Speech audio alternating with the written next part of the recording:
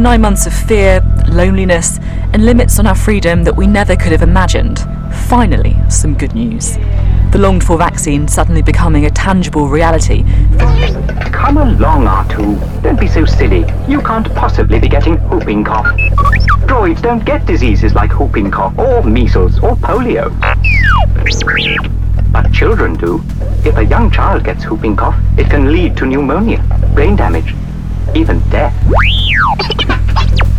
All you need is a little rewiring, but children need to be fully immunized. And alas, the city will scan records of anyone who's come in contact with an infected patient and will fine those who are found to be unvaccinated. New York's mayor says he's certain they have the legal power to do this.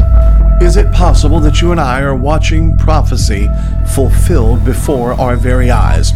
On this episode of The Soul Trap, we talk about vaccines and the mark of the beast. We all go a little mad sometimes. Haven't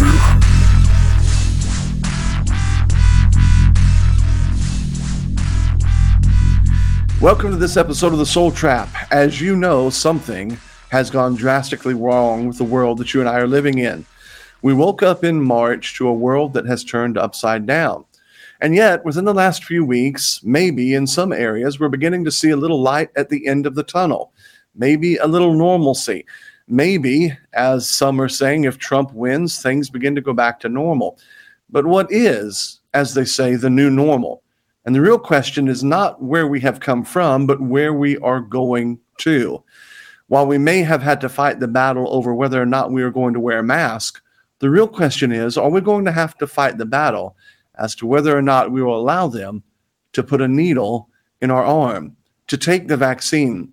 For years, for decades, for many, many long years, we have wrestled with and talked about in prophecy exactly what is the mark of the beast and exactly what does the end time look like. While here at the Soul Trap, we do hold to a pre-tribulation rapture position, that doesn't mean that we're not going to face tribulation prior to the rapture. And it certainly doesn't mean that we're going to be able to escape many of the traumas that we may see unfolding as we get closer to the tribulation. On today's show, we're going to be talking with an old, tried, and tested friend, Pastor Daniel Cox. And we're going to be talking about this issue of the vaccine. And not just the vaccine itself, but what it's doing to us psychologically as a people, as a church. If whether or not to keep our church open or closed has ripped us apart like it has, what, pray tell, is the issue of the vaccine going to do in the new future? Well, it is good to have Brother Daniel with us. Daniel, thank you for being with us. I hate to bring on always for such heavy topics, but we're glad to have you with us as we discuss the mark of the beast, the vaccine, the new world order, and everything in between. Thanks for coming on the show with us. Good to be with you again, Joel. Good. Well, like I said, as we were talking, we woke up and all of a sudden it was Katie bar the door. We were fighting. First of all, were we even going to survive? I don't know that anybody actually knew what this thing was going to be. And so it seemed like it was the worst case scenario. I think the CDC, Fauci, others were saying 2 million people dead minimum. And then all of a sudden it changed. Then it wasn't 2 million people. The numbers begin to get lower and lower. And people begin to look around and say, wait a second. We're not denying that this is a real issue, but we're also saying that this real issue is being used to further certain political agendas, certain political ends. And here comes the battle. Everything begins to really cut loose. And one of the biggest battles that came out of this whole thing was the fact that churches were being forced to close, and even people like MacArthur still fighting that battle. As you and I talked the other day, the question was, if closing the churches has been so divisive, what is going to happen if this thing shifts over to a vaccine? What is coming? What is going to take place? Tell me what you see on the horizon as we jump feet first into this situation, Brother Daniel. What do you see regarding the vaccine on the horizon, and what should we be on the lookout for? Well, when we read the Bible and we're discussing the end times and certainly the revelation of, or the revealing of the man of sin, I think Christians are looking for the man of sin and not really focused on the movement that really promotes that man. Mm. And as I see it, we are in that movement. As John writes, that In his day and time, the spirit of Antichrist was at work in the world. But what I think we're looking at in our day and time is the culmination of that flower that was germinating in the days of John. We're really seeing the full flower developing, not just spiritually, but certainly there's an economic and a political and now a health issue that really is united the world in crisis. And as old Rahm Emanuel said, don't ever let a crisis go to waste. You never want a serious crisis to go to waste. Yeah. So all of those things are feeding into a need. You have the solution, and you have to create the problem to bring people to that solution. So I think we need to keep our eyes on not the man, but the movement. Okay, so how does, let me ask you this, how does the vaccine play into that? What is it that Christians, and whether or not you want the vaccine or you think it's pure medical necessity, that's not what I'm getting into. In essence, what are Christians, what should they be afraid of when they look at this vaccine and they see it on the horizon? What is it that should make us disturbed about this particular thing? Well, the question is, what is the vaccine? What is the identity of the vaccine that we're being asked to take? So I have a body. What rights do I have over that body? So I was asking myself this question in relation to the Roe versus Wade case, which, interestingly enough, Trump has nominated a replacement for the seat of Ruth Bader Ginsburg. And if we've all noticed in the news, that whole seat is hinging upon what one would do in regards to the issue of Roe versus Wade. Mm-hmm. So what's the prevailing defense, the constitutional defense for Roe versus Wade? So if we argue that a woman has certain protective rights for her own body, can I just read something very quickly? Sure. This is some of the defense that was made before the Supreme Court in 1973. Sarah Weddington said, a pregnancy to a woman is perhaps one of the most determinative aspects of her life. It disrupts her body. It disrupts her education. It disrupts her employment. So these bullet points were kind of the thesis statement of the defense of pro-choice. A woman has the right to decide what she can do with her body or cannot do.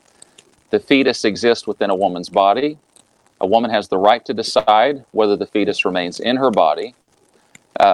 Therefore, a pregnant woman has the right to abort the fetus. And the argument was based on the 14th Amendment, which says in part, nor shall any state deprive any person of life, liberty, or property without due process of law, nor deny to any person within its jurisdiction the equal protections of the law.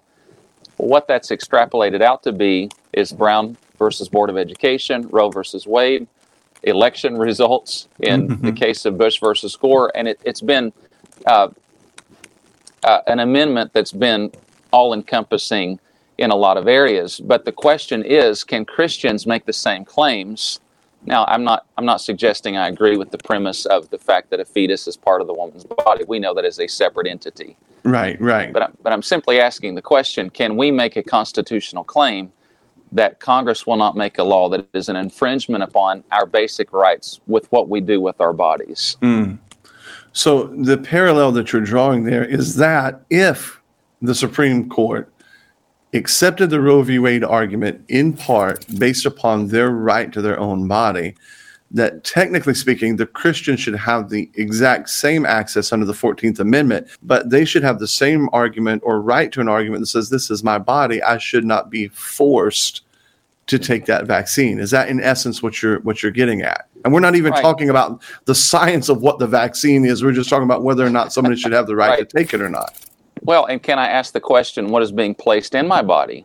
Can we have an open exchange of tell me exactly what I'm putting in my body? So the FDA would determine, a food producer, McDonald's, would have to tell you that pink slime chicken nuggets are not good for you. That's us! Hey, man, I live off chicken nuggets. I didn't say they're not good. I didn't say they're not good. I said they're not good for you. But these are things that have to be stated. Can I as a dissenter, at least ask the question, I'd really like to know, what are you putting in my body? Mm-hmm. Do I have a constitutionally protected right to decide what I do with my body? Because as we see, the civil war of our country rests upon, one of the pillars of that civil conflict is, how will the Supreme Court decide on Roe versus Wade? Mm-hmm. So I think what we're asking for is, can we have the same protection of clearly something foreign? Now, a baby is not a foreign object lodged in a woman's body. Right. But a vaccine is. Right. And we would like to have that conversation, and we can talk about some of the things we know are in these vaccines that we as Christians would have a conscience issue not allowing into our systems. Okay, so let's go down that rabbit hole right there. Mm-hmm. I know that there was a fairly well-known and I would say well-educated, well-documented man that spoke at Crown College. I know there's been a lot of people around this issue of vaccination for quite some time that have been arguing, listen, there is more to this than you realize, and you need to know what it is that they're doing. So let's talk a little bit about, the mRNA. Let's talk about some of these, the possibility of some of these things being weaponized. We've heard about, the fetus material. Some people say, no, that was only placed in ones that came over from Europe back in the day. It doesn't happen anymore. The metal, the biochips. Give us a rundown of what it is that we should be afraid that's possibly in these vaccines that are coming. So, Joel, in 1966, September of 1966, lung tissue was taken from a 14-week fetus aborted for psychiatric reasons, taken from the womb of a 27-year-old physically healthy woman. From that cell line proceeded what is known in vaccine terminology as MRC5. So if you have, I think it's called a black label or an ingredients list of vaccines that are currently being given in the United States and around the world, a number of them have the MRC5 cell line taken from an aborted fetus. For example, Varivax vaccine, yellow fever, vaccine for shingles, and one as well for another form of shingles. This language is included from the CDC, MRC5 human diploid cells, including DNA and protein. Mm-hmm. So we're not talking about something that happened in the 1960s. We're talking about something currently taking place in the United States. As a Christian, do I have a right to be aghast or shocked even at the idea that cell lines from aborted fetuses are being injected into the population, including the ones they try to put in our children? Okay, so I guess one of the things that came up and we've talked about too is the bio particles. What actually can be used? How advanced is the technology? And do we actually know what they're putting into our bodies that could be at some point down the road turned on, turned off, weaponized, affected us? And then if you really wanted to go down the rabbit hole, the question really becomes exactly what takes place during the tribulation period. What is Satan's game plan as far as changing? We know from biblical history that Satan has tried to degenerate and to dirty the gene pool of humanity. So is that something that he comes back and he doesn't, now he's not forcing it. He has people standing in line waiting to take the shot. So can you talk a little bit about the speech that the doctor, I forget what his name was, but at Crown gave the speech, the bioparticles. What is the possibility of them weaponizing these things? Yes, I was doing a little research on a DARPA-funded implantable biochip that is supposed to detect COVID-19 in the system. I just want to read something from the National Post. Revolutionary breakthrough from Canadian scientist Derek Rossi in 2010. Found by accident. He found a way to, quote, reprogram the molecules that carry the genetic instructions for cell development in the human body, not to mention all biological forms. So what they've discovered is they can place something in the human body, and if you remember just a few weeks back, Elon Musk and his Neuralink implantable microchip in the human brain is really designed as a bridge between common medicine, or what we might say modern medicine and technology, not just to manipulate the mind, which we know from the beginning pages of the Bible has been really the weapon of our enemy, the devil, is to control the minds of them, to blind the minds of them that believe not the gospel, lest the light of the glorious gospel of Christ should shine into them. So we're talking about things that have been developed and are being used in the world to manipulate the mind, and even down to the molecular scale of our DNA, something called mRNA. That's really designed to reprogram, to rewrite the genetic makeup of a human being. So we have to wonder when we read Genesis chapter 6 and other places, or even the first promise of the gospel in Genesis 3:15, what is the serpent seed? Yes. What does that look like? Is it as we might suspect in Genesis chapter 6? It would be an invasion of demonic influences cohabitating with men, or could it be the blending of science to create spiritual Frankensteins, in a sense, to create people whose minds can be manipulated, who would wholeheartedly receive the deception of the man of sin? Yes. So I think these are, it's interesting, we developed the science, pontificated on the public, and then we ask the moral question. We should be asking the moral question before the science is ever even investigated. Exactly. But in the mad dash of panic and in pandemonium and nobody believing anybody, nobody knows what to do.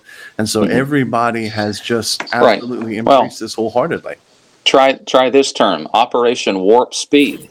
I hope we're going to have a vaccine, and we're going to fast track it like you've never seen before. Adding Trump-style branding, the administration launched Operation Warp Speed, a multi-billion-dollar research and manufacturing effort to shorten the typical year-plus vaccine development timeline.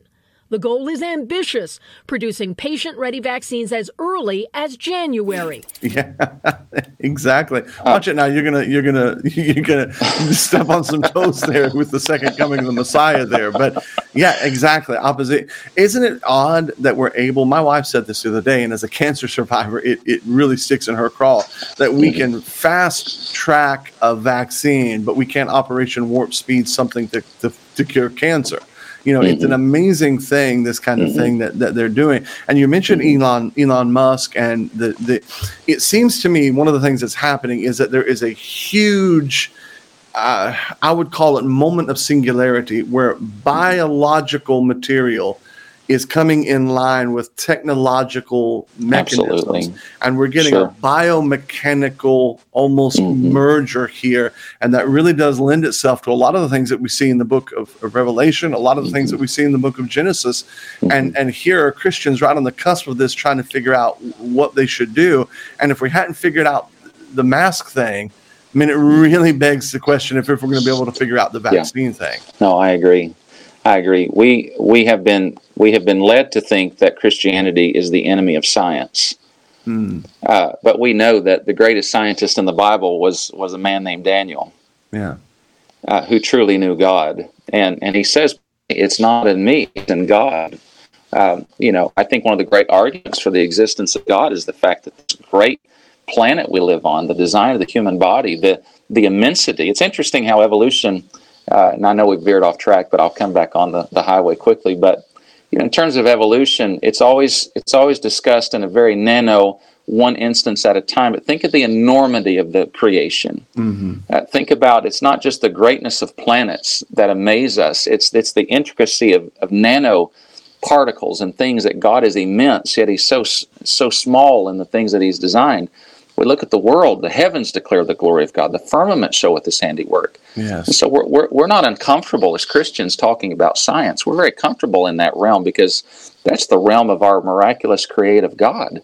Yes, I think. But it's that the idea, I can't be a Bible believer and have any seat at the table in a scientific. Just do what you're now. It's just do what you're told. Do what you're told. Ask no questions. No investigation should be. And we stopped talking to each other in our country a long time ago. It's a great. Whether it's the merits of same-sex marriage, can we have a conversation about the implications of redefining marriage and what that might mean for a society? But no, nobody can ask a question anymore and have an open dialogue. Mm-hmm. It's a very dangerous thing. And you and I are the same heart. We'll sit down and talk to anybody. Yes. Yeah. But you can't ask questions. I think you're exactly right. We're going to come back here in just a few moments in part 2 of this, and we're going to dive a little bit deeper into the subject of Bill Gates, into the idea of how this actual vaccination could look in the New World Order. Stay with us as we come back and bring in you more detail on this issue of the serpent seed, the mark of the beast, vaccination, and where we stand with this. People always call Meta someplace in there. Put her in someplace.